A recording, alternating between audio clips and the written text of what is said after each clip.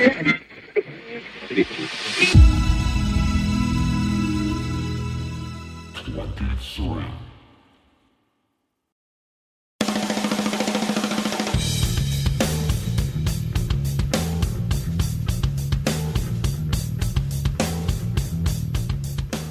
and welcome to Spotlight On. I'm your host, Lawrence Purrier.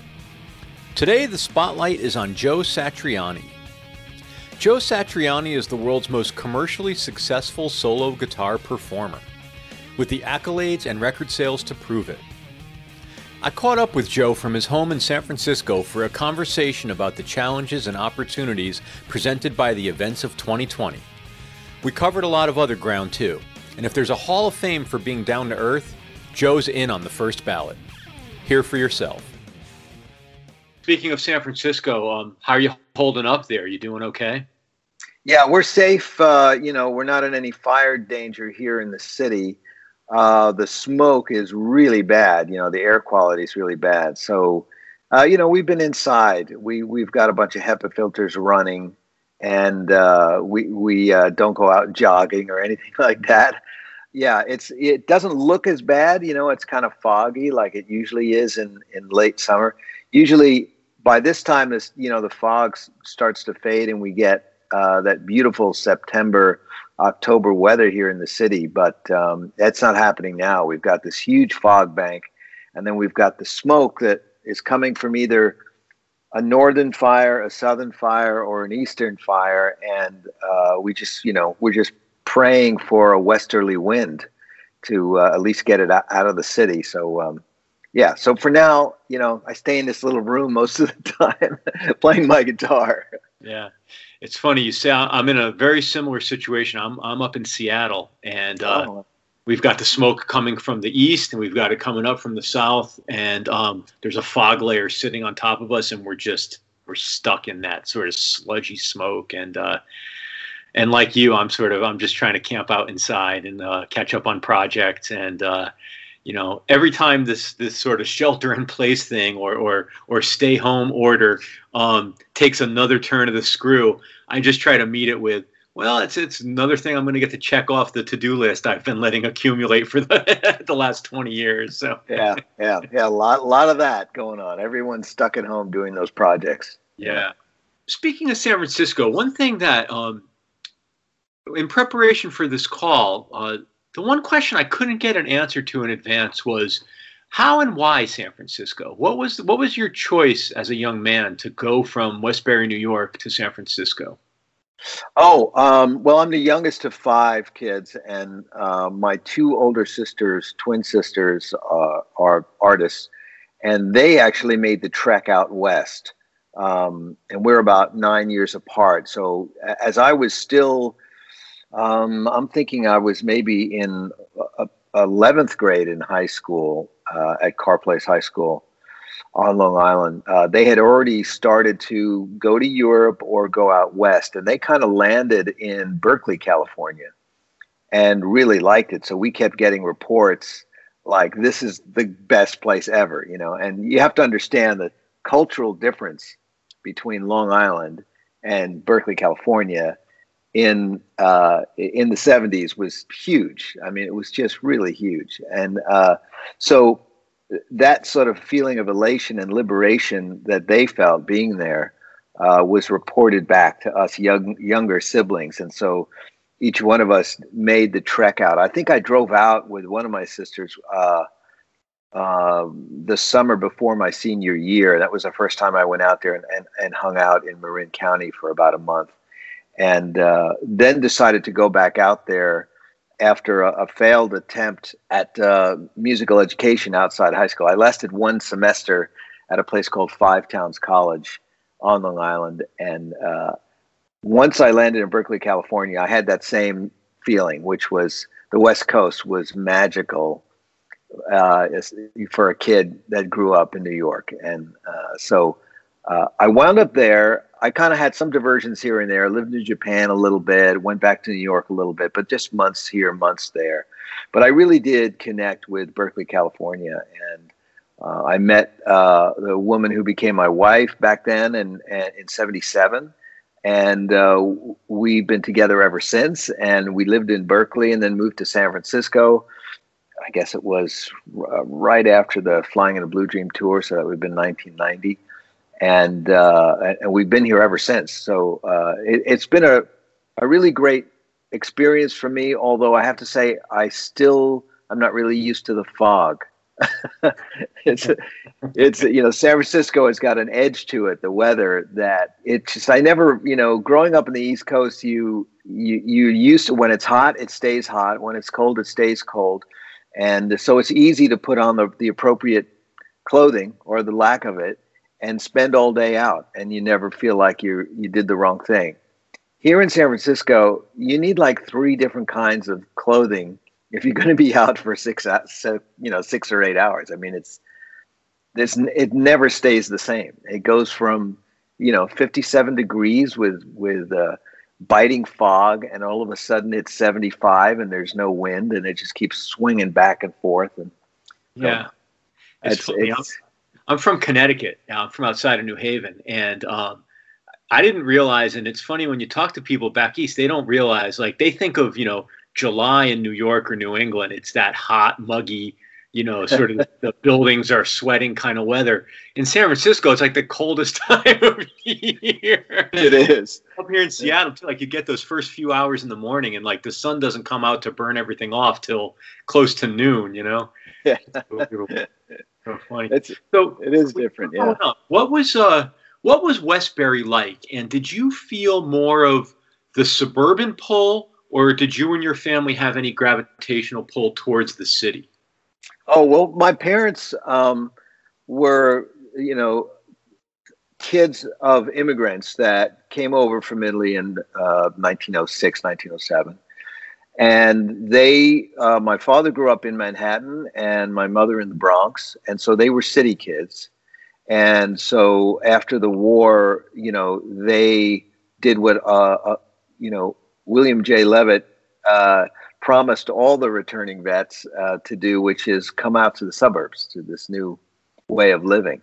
And so they bought a small family house in the middle of old potato fields, which was a little part of Westbury that was part of the Carle Place school district, which is why after failed attempts of me surviving Catholic school, I wound up being the only kid in the family to successfully make the transition to public school, where I thrived, And so that was Carle Place. So my mentality of growing up was Carle Place, even though my address said Westbury. I loved it. I have to say, my memories of childhood are early in the morning, my mother opening the door, the front door, the back door, and saying, go out and play and don't come back until you hear me, yell for lunch. And so, as my older siblings all left, and they were so much fun as sort of co-parents, but as they went on to school, my time alone was fascinating. I just loved it. And we were outside all the time. And I lived on a street that probably at one time had 60, 70, 80 kids that would, the doors would open in the morning and all the kids would pile out, and it was just kids playing, getting into trouble, but nothing serious, And so I look back on it now, having, I'm a parent now, and I remember when my son was young, the thought of opening the door and saying, come back for lunch, forget it. It never happened.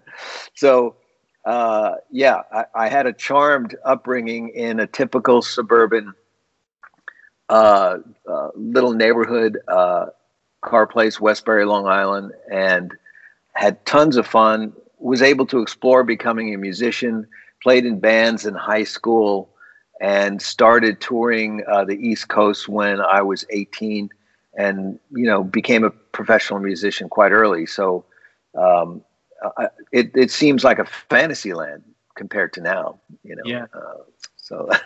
Yeah. But all my relatives were still in Manhattan or the Bronx, so that means every weekend, which was typical for most families like that, of that generation, you always go to see the grandparents in the city. Yep. And So that stayed that way until the late 80s, until that whole generation started to pass on. And I'm assuming sort of very Italian Sunday mid late afternoon meal, the big family, everybody running around, the older kids doing their thing, the younger kids running around, the parents in the other room, sort of that whole vibe. Yeah. It was different though, because it's interesting. The street where my father was born and where he lived and where his mother refused to leave until she was 96 was 104th Street between 1st and 2nd Avenue. So that's Spanish Harlem. I think the rent there was $85. I mean, they'd been there since 1930 something. It was just bizarre to think about it. But my father's mother just refused to leave. She didn't understand the suburbs. She just wanted to stay in that apartment. And so that's, my introduction to Manhattan, besides the museums and the subways and the trains and all that, was that neighborhood. And so, which now, in the 70s, I remember bringing my wife there, and it looked like films of Poland during World War II. I mean, it was, I think the building where my grandmother was living was the only building that was occupied. Everything else was completely abandoned by the landlords and hollowed out. And I don't know if you'd been to New York City during the 70s, but it was crazy. It was fun, but there were parts that were so completely devastated by the economic turmoil. And it was very hard to explain to my wife, who born and raised in Singapore, a very different city state, a very different environment. But that was her introduction to the oddness of America, the disparity between the haves and have-nots, But still, my memories of being there every weekend are fantastic. And I know this is a little slightly off topic, but years later, when I passed an audition to play with Mick Jagger, I stayed for about a month and a half in New York City at the Mayflower Hotel, Mayflower Hotel. And I saw a part of New York City that I didn't even know existed. Because up until then, it was my grandparents' place in Spanish Harlem. It was me going into 48th Street, taking the subway with my guitarist, trying to get them repaired. It was playing dingy, scary clubs. It was just, doing things, going to concerts as a young kid and taking the trains at 4 a.m, just really crazy stuff. And then all of a sudden, it's red carpet everywhere. And I'm going to these clubs and restaurants that I just thought this is some other fantasy world, but it was Mick's world. You know what I mean? And I thought, oh, I get it. No wonder people love this place. I've been trying to get out of New York my whole life. That's why people come here. Yeah. When I first moved to New York in the mid 90s, and I lived down on the Lower East Side, and I tell people now, yeah, when I moved down there were not sushi restaurants and vegan macrobiotic, whatever. It was it's the only place I ever lived where you can only see me from here up, but as a 6 foot tall, fairly large guy, it's the only place I ever lived where I felt scared after 10 o'clock at night. But it was a wonderful neighborhood. It was Dominican, West Indian, everything about New York that like incredible food. I find New York to be the warmest city. If you need help, if you need directions, if I go to other cities and I'm shocked. I think, wow, why does everybody think that as New Yorkers we're so like mean and callous? It's just we're just direct. We're in a hurry. But if you need something, I think New Yorkers rally. Yeah, that's incredible. How much of being Italian does that resonate for you? Is that part of your self-identity? Like, do you connect with that part of your heritage? Well, certainly. Being Italian American is an entirely different thing than being Italian. When I tour, in my other life, when I toured every year, I would always be, playing where my cousins are in Milan and Como, around there, and so every time we visited the country, they would make the trek to come out, and then my crew would be ready because they knew that once we got to Italy, there would be 30 people on the guest list. You know, usually there's like one or two when we're in Copenhagen or you know, Madrid. But then we get to Milan and it's like under Joe Satriani, it's like 30 guests, you know. And so there's such a difference between us. It's crazy, you know. I mean, there's some physical similarities and all that, but being Italian and being Italian American is just, you know, it's totally different. And so my experience is like kind of like what you've seen on TV and movies. Sometimes it's absolutely hysterical. Like so I remember first time I was watching Seinfeld, and the Costanzas, you know, were featured in the episodes, and I was just like, you know, laughing and crying at the same time, because I thought, I know these characters. These are the characters that I would see every weekend and wonder, like, why am my relative so insane? You know, why? And because they were like the Costanzas, you know. But that's not what we found once we reconnected with our family back in the home country. Interestingly enough, though, you know, my genetic history is really quite different. And so what I've learned over the years is that, you know, we identify with where we grew up, you know.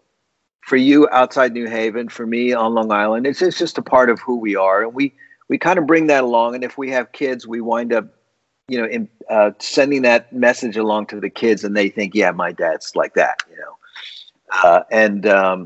But actually, especially if you're European descent, if you dig deep enough, you realize, oh my God, this is like my relatives for the last 2, 3, 4, 5,000 years have been moving around like crazy, and I'm not really just that one thing. I'm kind of a big mix, and so I always take this sort of ethnic identity with a grain of salt, because I do know that where you grow up and how you're brought up by your parents is really the big thing. And you can delude yourself into thinking, you know, I'm Italian, I'm Estonian, I'm whatever.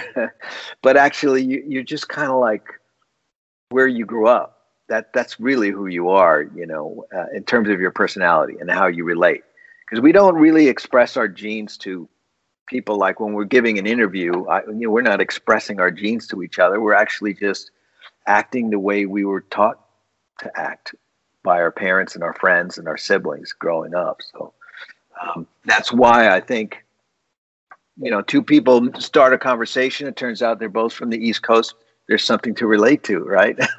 And it's different when I do interviews and any given day, and I'm talking to somebody in Amsterdam, and then somebody in Tokyo, and then somebody from New Haven. It's a totally different experience, you know, because we only know our personalities are based on where we grew up and how that process of growing up went, you know. So it's a very long way of answering your question.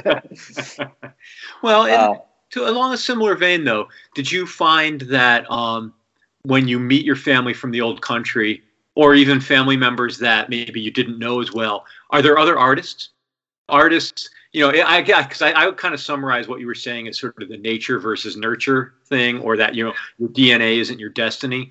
But have you had any of those moments where you're like, oh, you know, so-and-so from the old country was immersed in art or makes his life as an art? Do you have those family connections, or is it unique to how you were brought up, given those opportunities in sort of post-war America?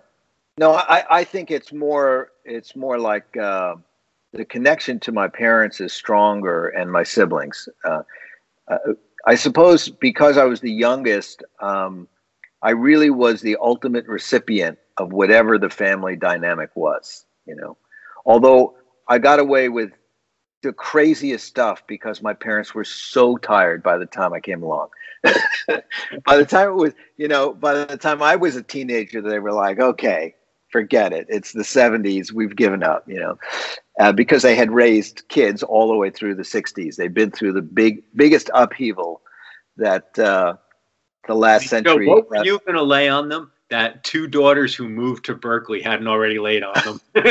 Well, you have to imagine. I remember at one dinner, September 18th, 1970, I stood up after dinner and I said, uh, my hero Jimi Hendrix has died, and I'm going to be a guitar player. That's what I'm going to do with my life. And of course, there was silence, and then there was an eruption of argument about what little Joe just said and what it meant, and and just the fact they're thinking Jimi Hendrix, that crazy guy who just overdosed. You know what I mean? He's Joe's hero. Fear and love all mixed up, and just So, but I think my father's older brother Gino was a musician his whole life, and these are three brothers. My father and his three brothers. They grow up during, they're all born. My father was born in 1917, so these three kids have to fend for themselves growing up where they did in Manhattan during the Depression. I always think my father was born during at the end of World War I, the Spanish flu epidemic. He gets ushered right into having to grow up during the Depression.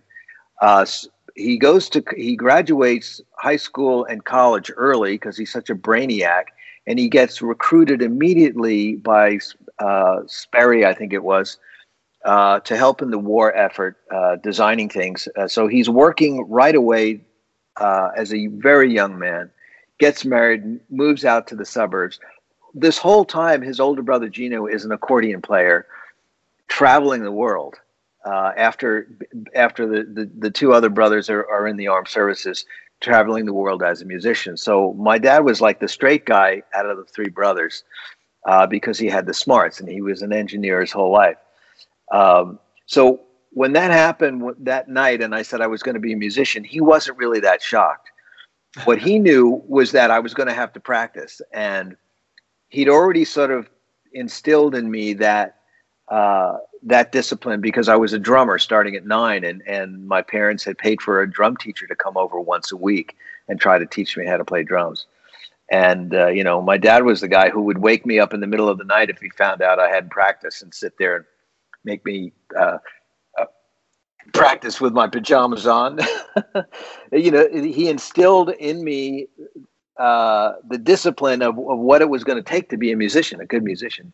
And if you're going to do it, then you really have to do it. So I was very fortunate that way, in that the family, the combination of them being so overwhelmed with what was happening in 1970, and my parents bringing up 5 kids. I mean, that was intense. Must have been very intense.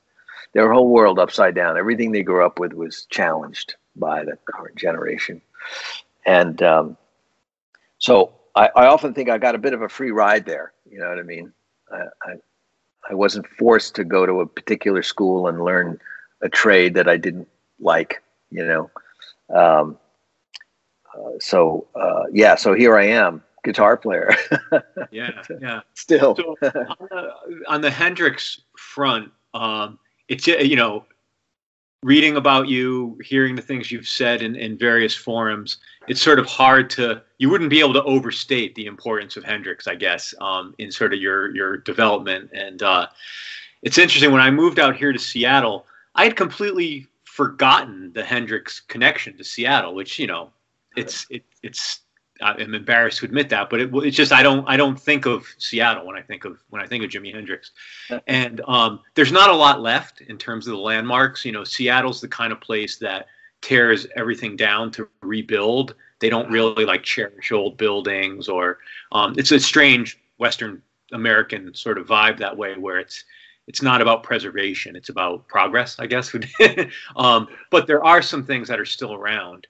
And I lived for a couple of years right down the street from the church where he was waked from. Wow. And it's still there. The church, the denomination's changed, but the church is pretty much, it looks, if you've seen photos of the day, it's intact. But the neighborhood he grew up in, the Central District here, was sort of the African American hub of Seattle's culture. And it's where the jazz clubs were. It's where the after hours clubs, the juke joints. It was a very apparently lively. Part of it was because Seattle was very segregated, and so the community was forced into one area. But when you hear people, old timers from Seattle, talk about the Central District, just the vibrant culture. And it makes so much sense that somebody like Jimi Hendrix would come from that environment, sort of urban, but on sort of the edge of the world. And, you know, Seattle's like California, you know, you turn to the left and you're looking out to the edge of the world. It's the Pacific. Like what else is out there? And it just seems very poetic that this would be where Jimi Hendrix is from, such an urban environment. But then you go 20 miles inland and you're in the mountains and it's magical. And so there's so much about this area that when I stopped to think about it, it kind of made perfect sense about him. Have you spent any time in Seattle? Have you walked his streets at all? Was that ever important to you to take in his sort of vibe that way? Oh, you know, I think I've always felt more of that connection in London and in New York, which is really where the person that we knew, the artist that we knew, really flourished. Yeah. I mean, I've done the Experience Hendrix tours. Last year we did 2 tours, and so I got to know Janie very well, and it was a very interesting full circle because when I was a kid, I used to have a Hendrix candle that I would light every time I practiced, just try to connect with his spirit, you know? And, but I think as time went on, I realized that, you know, that his magic was with him, you know, and when he passed on, he passed on. And so I've always thought that going to the grave site, going to the museum, things like that has got no connection with him. And it, you know, it's just a thing that, it's just commerce, you know, and so sometimes it rubs me the wrong way. Kind of like when they first started doing all the reissues of, you know, leftover tracks and things like that. It just kind of hurt me in a way because I thought, well, he was such a perfectionist. It's so much a part of his story, how he drove people insane with how much time he spent perfecting, you know, his music, his recorded music, and the thought that all of the stuff that he hated is being released with more publicity than what he got when he was alive. I mean, you know, I mean, I don't believe he's anywhere right now. He's dead, you know. But if the science fiction was true and his spirit was around, I think he'd be really upset. Yeah. That whole posthumous release thing, whether it's in I guess it afflicts a lot of the arts, right? You see it with authors whose letters or unfinished manuscripts either get finished or released, or filmmakers who you get the missing scenes. How will you control for that? Because you strike me as somebody that has quite an archive or quite an output. It seems like there's a lot of Joe Satriani material. How will you control for that?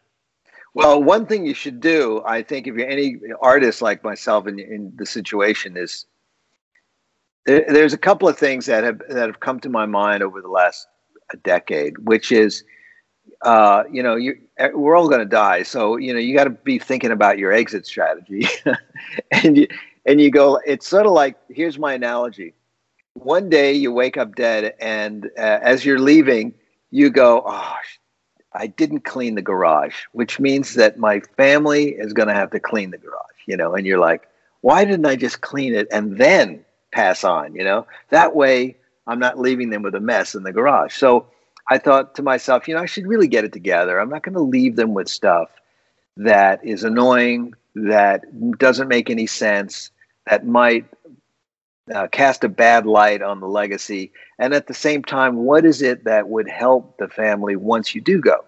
And obviously it's having your affairs in order in general, you know. And so that means we'll get it together now so that when you pass on, everyone says, well, man, that guy just got everything together for us before he left. And, well, you know, how thoughtful, you know. The opposite is like when I heard about Aretha Franklin not having a will, I just thought, what? It's like, how does somebody so famous, so successful, with so many lawyers, you know, on payroll, uh, not, take 10 minutes to say, oh yeah, let's just open up a trust and it goes there. It baffles the mind. So, um, most of us have a much simpler profile than Aretha did. So it's actually easier. But I've thought about that, and on the more practical sense, sometimes when I go through my hard drives, I'm pointing over here because they're all over there behind the camera. I go, if I died tomorrow, would I want someone to put that out and say unreleased tracks from Joe? I'd be like, no, okay, delete, get rid of stuff, and I'm the kind of artist that I'll write enthusiastically with 100%, positive spirit, 10 songs a day. And then tomorrow I'll go and I'll listen to them and I'll go, what was I thinking? It's like, wow, you erased that before anybody hears it, And so you got to clean house. I think as an artist, it's a good idea to do that. I think it's good to review stuff because there are hidden gems that I think need to be looked at again, and you may find that they can be reformulated or you didn't understand them. But I'm not talking about the gems. I'm talking about the obvious scraps that, once an unscrupulous, benefactor gets a hold of them, it might actually be more of an emotional pain for your survivors, and so I've known quite a few people who've had famous parents who passed on and it was a mess, and they are still embroiled in their parents' stuff instead of just being who they are, living their life. You know what I mean? And if they have kids, it's even more confusing, because then you're always wondering why are my parents always like embroiled in something that my grandparents did, it's all sort of like we owe it to our kids to make them feel free to be who they are and not to be burdened by the legacy that we leave, I've wondered about that point with some of the things like the reissues around the Miles Davis catalog. Like, it's incredibly fun to have that box set with every note recorded around the Bitches Brew sessions. But like, I like knowing it exists, but I don't really, it's not like it's something you could sit down and enjoy the way you could sit down and enjoy the 20 to 40 minutes that he and Teo Macero actually labored over and edited and crafted into that final album, the power of that music. So I don't know how to, even as a fan, I don't know how to contextualize that. It's like I want it, but I don't really need it, and I don't even really consume it. I know, it's odd. I mean, I suppose if we try to argue in favor of it, we'd say that if, Unearthed in Vienna was a chest filled with Mozart second-tier ideas, we would be all over that thing.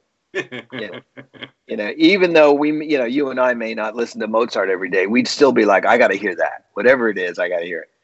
And so, I understand that contextually, once you're gone and things move on, you have no way of knowing what tomorrow's world is like and how your scraps may actually be incredibly relevant. So that's all good. And I for one, would want to open up that chest with Mozart, second tier comps that he didn't like, just to see what was there. But you're right. It's a funny thing. You want to know what's there. You may not consume it every day. You may not buy the vinyl, the CD, the box set, or the streaming version, whatever. But it's complicated. It shouldn't be, but it is. But I think that the way I look at it is that there's a human cost to it. I know that out there in the business world, it's completely separate from the family. But I think that if if your last name is Mozart, you're still burdened and by the legacy of the great grandfather, and and besides being a beneficiary and get all the notoriety that goes with it, but you're still, it's different from being just who you are. I mean, think about it. You know, it's the whole thing about the American dream is that everyone's from somewhere else. You come here, you start fresh, you can be whoever you want to be. And that was the difference from the way the Europeans thought. Everything was connected to the family and the family name. And we've seen all those stories about how the super powerful, wealthy families, the kids just suffer and crash and burn because it's just too much of a burden. All that, what's the word I'm thinking of? All that,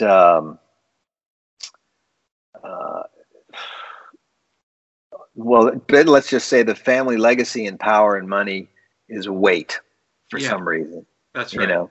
That's right. There's expectation, there's sense of like self-worth that I deserve this. And do people want to associate with me because of my name and legacy or because of who I am as an individual? Yeah, I hear what you're saying.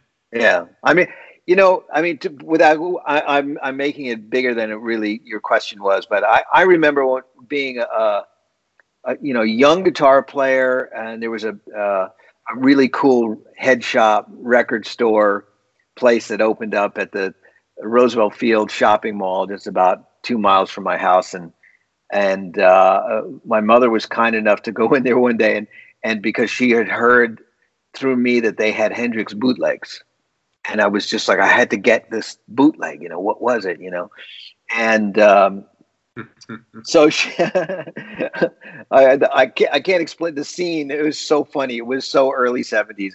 It's like a joke. It's like out of a bad movie or something. But God bless my mother. She walked in there and she said, I'm interested in the Hendrix bootleg, so don't tell me you don't have it, So she procured the bootleg for me, which, everything was under the table back then. And, but when I got it, I hated it. I couldn't understand it. It was like, I thought, this isn't Jimi Hendrix. What is this?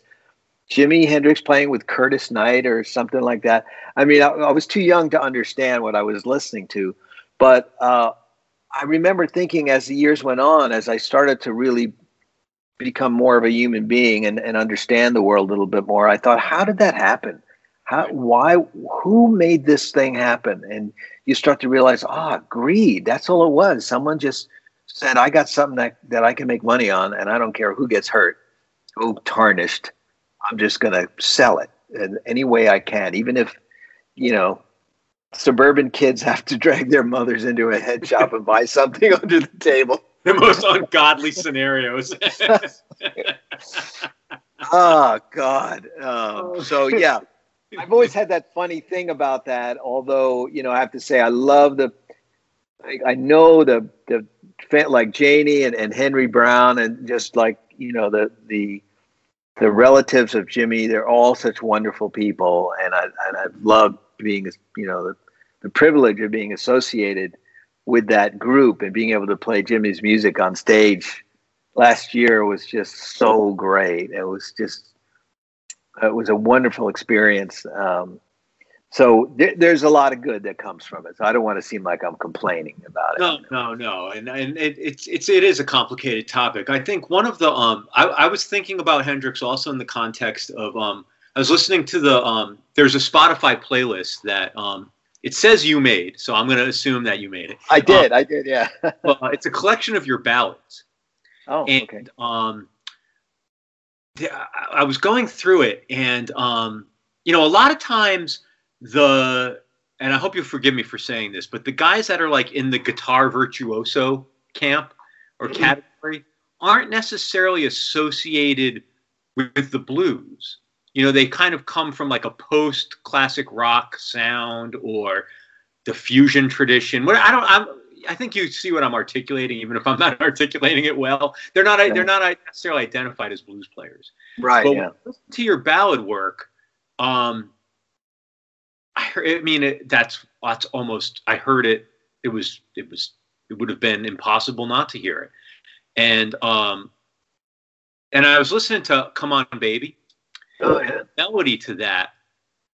It was some of my favorite Hendrix songs. I think of Third Stone from the Sun or Cries Mary.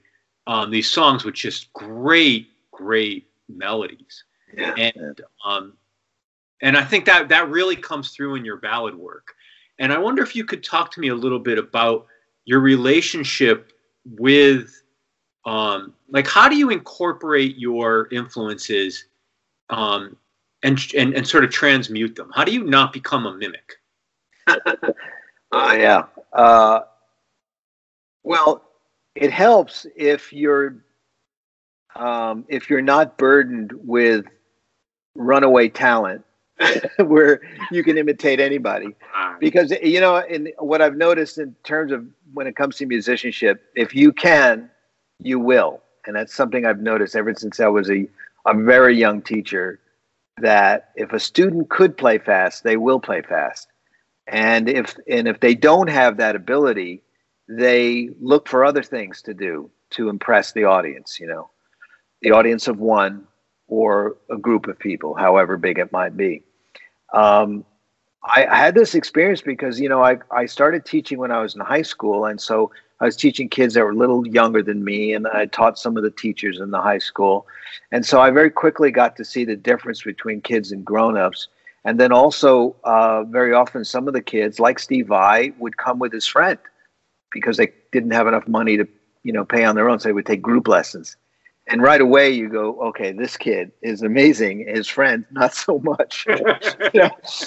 And you begin to realize, like, wow, I mean, you know, you see things that students are doing and you go, oh, you know, what if I looked at myself the same way? What assessment would I make? And, you know, there's part of like that personality, like if someone decides to go running, some person takes an easygoing pace and says, I'm just going to cruise for the next 2 hours. And then you have the other people who say, all right, I'm just going to see how fast I can run today. And they just take off, and then they don't run so long. And so in music, as with just in basic personality, we see that all the time. Some people go right to the edge of what they're capable of doing. And that's what the artistic space that they like to occupy. And other people have this way of just taking 2 steps back and saying, okay, I'm just going to hang back here because this is comfortable. And I know I can get through the next 12 hours being just like this, you know. And as I started to realize that, I started to look at my heroes at the time, which were the mid and late 60s guitar players. And I thought, okay, now I know how to organize Jimi Hendrix, Jimmy Page, Eric Clapton, Jeff Beck, you know, all these players. And I started to see the personality and how it affected how they would go and play. You know, like Jeff Beck would go right to the edge of the cliff, do something that would just totally blow your mind. He might crash and burn, and then he would stop. And then he would say, okay, I'm going to do something else. Give me a second to regroup, you know. So his buddy Eric Clapton, total opposite personality, never went to the cliff. He just 2 steps back from the cliff and shares the view with everybody and never makes you feel like he's going to crash and burn or miss a note or anything. He's just always with everybody. And other performers are different versions of that, where they just have to be in front of everybody. They're the scout. They make all the mistakes. They find all the gold, you know. They're not the second line or the third line, you know. They may not write all the greatest stuff, but they're the ones that set the tone. They are the ultimate influencers, the pioneers, you know what I mean? And every once in a while, you find a very interesting combination of all these elements in players. Sometimes it takes a whole lifetime for you to look back and say, wow, I always thought that was the one. No, it turns out he or she was the one that was doing it, you know. I know this is slightly tangential, but I used to think about that when I thought about like George Harrison, Keith Richards, that, you know, you'd look at one record at a time and you go like, well, okay, George is doing this, but, you know, like, oh my God, look what Pete Townsend doing at the same time, or Jimi Hendrix or something. But then over a period of decades, you look back and you go, oh my God, George Harrison wrote some of the most amazing stuff and laid down some of the most perfect, like never would you ever challenge what he played and how he wrote it and the choices he made. And you go, all the time I was looking at this guy with all the lights and the feathers and everything, but actually this demure fellow with a good sense of humor was actually laying down the heavy shit, you know. It's a conundrum in a way. It's the challenge of being in the entertainment industry to not get distracted by flashy lights and shiny things. You know what I mean? So as that is sort of an introduction in me growing up, listening to everything my parents, jazz age kids, were playing all the time. Coltrane, Miles Davis, all the way into Motown and funk music. My siblings being rock and roll generation kids. My brother turning me on to John Lee Hooker and Muddy Waters because he was a few years ahead of me. And, you know, I'd hear him playing blues harp, along to these records. And I was like, wow, this is the greatest stuff I ever heard in my life, you know. So it's all part of me. I can't help but do that. I mean, I'd like to say I'm in total control of the way that I play, and I've made those choices on purpose. But in fact, I'm just being Joe, you know what I mean? And so I was raised by my parents and my siblings, and I'm sort of a sum total of all the records they gave me. You know what I mean? As they left the house when they grew up, and they said, oh, yeah, you can have these singles. And I'd be like, thank you. And I devoured the Dave Clark Five, and I devoured John Lee Hooker and Wes Montgomery and Miles Davis and everything that the whole family was laying on me. And I watched them experience. And so that's what I think that's what you're hearing, because I can't help but show it. It just comes out. You know what I mean? Yeah. I really appreciate that. There's a lot of tangents to pull apart there and talk about. And I know our time together is starting to run out, so we won't get to talk about all that. But there's a lot in there. And the George Harrison bit alone he's fascinating. He's so fascinating. I think you said it. It's his sort of taste is unbelievable. Like, forget this. If just a songwriter, he'd be up here. But then you think about just those melody lines that he lays down on his own songs. It's ridiculous. And I think the thing about George and not being flashy is that the more time that elapses, I think the greater the appreciation is for him, right? It's sort of like, that's what happens. The quiet one emerges over time. Yes. It's really, but something you said at the beginning of your answer, it's actually very funny to me, because I spoke to Jorma Kaukonen a few weeks ago. Wow. And we were talking about, his love for Reverend Gary Davis. And we were talking about how, Gary Davis is a massive influence on him. And he said, I was never good enough to mimic him. And I would play his songs as faithfully as I could, but I played them as me. And he said, I'd always get shit because people would say, oh, that's not how the Reverend played it. It's like, well, that's I'm not, you have the recordings of Reverend Gary Davis playing it. You don't need me playing Gary Davis. It's what makes it interesting is that he's bringing his interpretation to the songbook, and I feel like that's really what you're doing. And it's not a specific songbook, but it's the guitar tradition, and it's it's like you just add another block to it or another mile of the highway, and it's this long road that people contribute their sort of stretch of highway to. So to go into the home stretch with you, I've read that, and I'm wondering if you're still doing this, but over the summer, it sounds like when it became clear that you weren't going to be able to go out in support of the new record, it sounds like you got right back to work. Are you still working on the two projects you've talked about in other interviews? Yes, I've got those songs up on the board over there, and I've been working on them just like every day. And my keyboard player singer is Australian, and so he's stuck in Sydney. My drummer and bass player in LA proper and a little bit outside of LA is my other keyboard player, co-producer, editor, Eric Hudya. And so, there's files flying back and forth as long as Comcast allows me to upload and download.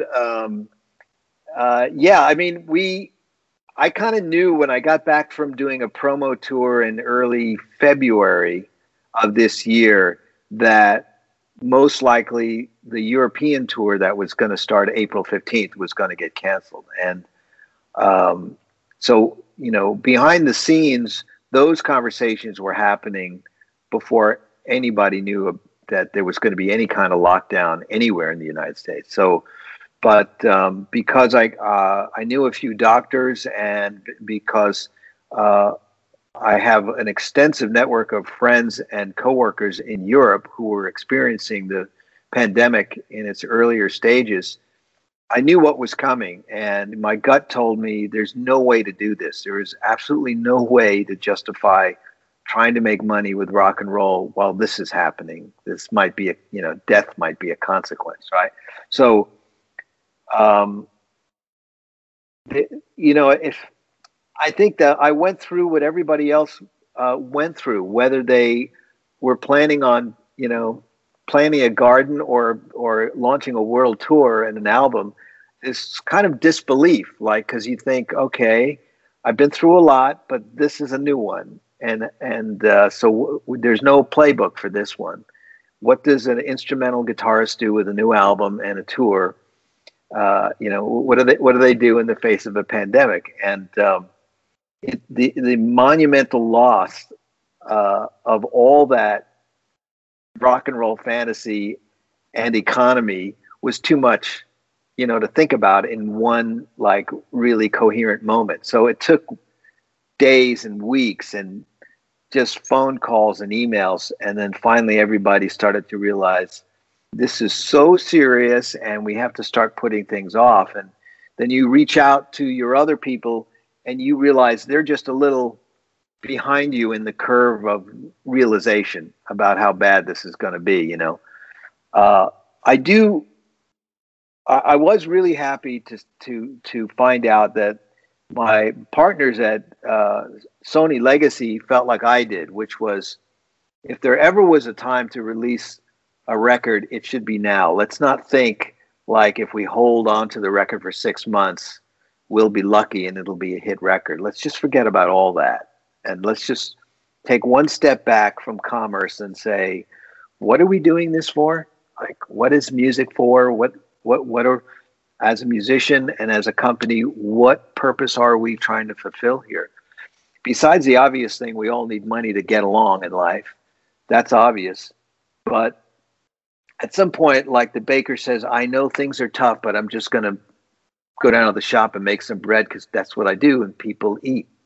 I often thought about that when I'd see stories about war-torn Iraq, Lebanon, and still there are people out going to a cafe and I see they're eating croissants, and I'm thinking, who the hell woke up at 4 a.m. in this bombed out city to bake? You know what I mean? That's like human spirit, right? So I thought, this is nowhere near as bad for me. So the conversation was really short, where I said, look, I really think we should just release the album just like it was before. The campaign will be weird. I can't show up like I usually do. We'll probably take the biggest hit in physical sales that we've ever seen in my 35-year career. But let's do it anyway, because I'm a musician and my job is to make music for people, like the baker's is to bake bread for people. So people still got to eat. People still need music. I'm the guy. So we'll just go ahead with it. Luckily, the pandemic will be over someday, and I'll go back to the other model of, promoting an album. So it's easy. It sounds a little bit lighter when I discuss it with you like this, but with all the emotion taken out of it. But it was really heartbreaking to think that a record that I love so much would not get its day in the sun. So, but I'm joined with thousands of artists who are in the same predicament, and very few as lucky as me that had a good relationship with a company like Sony, who been with me for decades and who understood and who were willing to release the music for the right reasons. You know what I mean? And then we all just, we're learning every day, like how to keep the commerce part going. It's an important part of it. So we're not shying away from it, but you have to admit, like, okay, it's people aren't going out to see you in concert. You're not going to sell CDs at the merch table. There is no merch table. It's just all crazy. So. Yeah. Did you work remotely with your bands in the past, or is this model even new for you? It's not entirely new, because I think starting in '99, Eric and I got this idea to do 3 albums: a rock album, a techno album, and a classical album, just the two of us, with computers in the box. And I brought it to my buddies at Sony Music, and I said, this is what I'd like to do. This was right after the Crystal Planet album and the G3 tours, and things were changing. File sharing had just laid waste to the world of music, and people don't understand that, but there's the catalog sales and new records, just like 60 to 80% drop in all sales, devastated musicians and the music industry, and everyone was figuring out like what to do next, and so the label was like, well, how about a techno record? That sounds interesting. That could be fun. And we thought, yeah, we're into that. So I would work at home, and I would send MIDI files to Eric down in LA. And then once a week, I jump on a plane and stay down there for a day and a half. And he would record me playing in the newly configured arrangements that we had figured out. Everything was DI. His whole living room in Studio City was turned into a studio. It was just a crazy scene. And but that's how we did the record, and that became Engines of Creation, a total recorded in the box album, more trance than techno. But so what I realized is that, well, I can do a lot of work at home, and with the help of my other co-producer, John Cuniberti, he started to help me put together this small little space shuttle recording system at home. And I have to say, I went kicking and screaming, because I love being in a professional studio. I love those $1 million rooms with beautiful sound, and you get a drummer and they can spread all their stuff out and play loud. And I just love that, and so there's no real romance about recording by yourself. The only thing that's great is that you're so not self-conscious, and so more personal things come out. But what I think was missing is your most trusted friends telling you to do it again.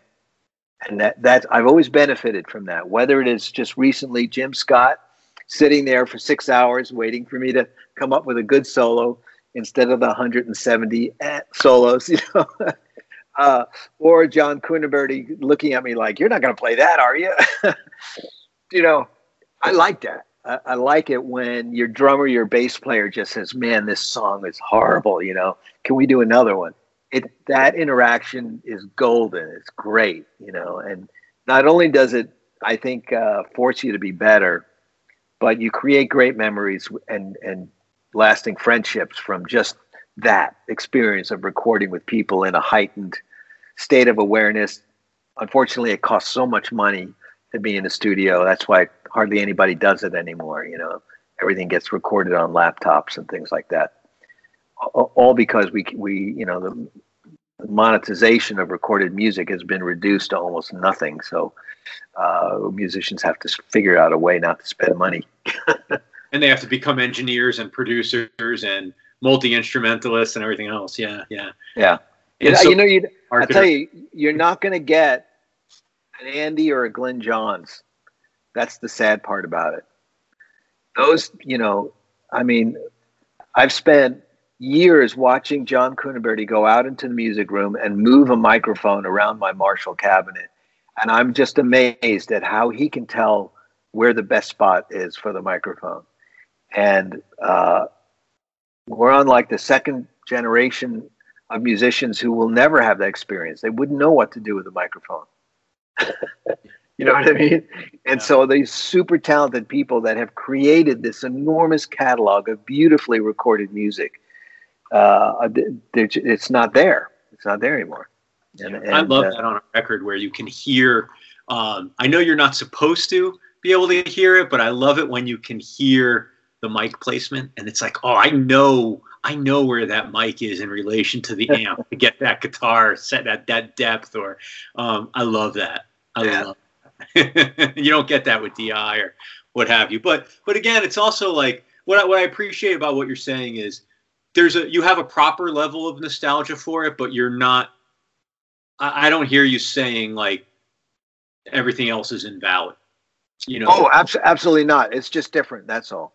Yep. And as a matter of fact, well, here's the obvious thing that I found very early on in my recording career is that you're in a studio all day long. You're totally stressed out. It costs too much money. Everybody's arguing about this take, that take. You like take 7 because you play great. The drummer likes take 6 because he got through it and played his best shit. You know, the bass player is like still waiting to do the take that he thinks is great. And then all of a sudden someone says, oh, by the way, let's just do the solo right now. And you're like, well, I'm not ready to do my solo. I'm not in the right headspace. And I'd finish these sessions back in the old days and I'd go, I've just documented me being pissed off and playing my worst. It's like, what is the point of this? You know? So the flip side is I'm at home now, and if I want to record 1,000 guitar solos completely non-destructively, I can do that. And I can go and have lunch. I can go to the wine country with my wife for a weekend, come back and work on the solo again. And so in some ways, my audience is hearing me at my best finally, rather than them going, I don't know about that guy. It sounds like he wasn't really in the moment. You know, composer was good. Yeah. I remember I was reading Roger McGuinn once was talking about Mr. Tambourine Man, and I love that song and I love the recording. It's just something that unlocks something in my youth, you know, when I hear it. And I never thought of it from a musician's point of view, right? As someone who records music. And he was saying how, man, that was like the 85th take. And he said that was not the best take. That was simply the take where most of us made the fewest mistakes. So that became the single. And I thought, see, I'm not alone. Like even the Byrds had to go through this with their biggest like single, you know, and how important it must have been for them to do this Bob Dylan song. And they had to do it 85 times, and it wasn't the best take for all of them. They all probably thought take 35 or 7 or, you know, 52 was the real one, but they wound up with this one because they finally, all of them got through it without stopping or something like that, you know. And you find these things out that just, it just cracks you up, you know, when you think about it and you go, oh man, there's no rule, there's nothing. But no matter what, he couldn't tell me any bad story about that song that would change the way it makes me feel. So there you go. That's right. Joe, thank you so much. I really appreciate your generosity of spirit, and I don't know what's going on there, but you look like you're about 17, and I resent you for it. I don't know. Must be the HEPA filter going on outside the door there. It's breathing fresh air. I was going to say, you're using a newer version of Skype than I am or something, but it's so great to talk to you. And I wish you well, and you know, good luck getting through our American reality. But it sounds like you're well suited to, and I'm looking forward to hearing those records and seeing you back on the road.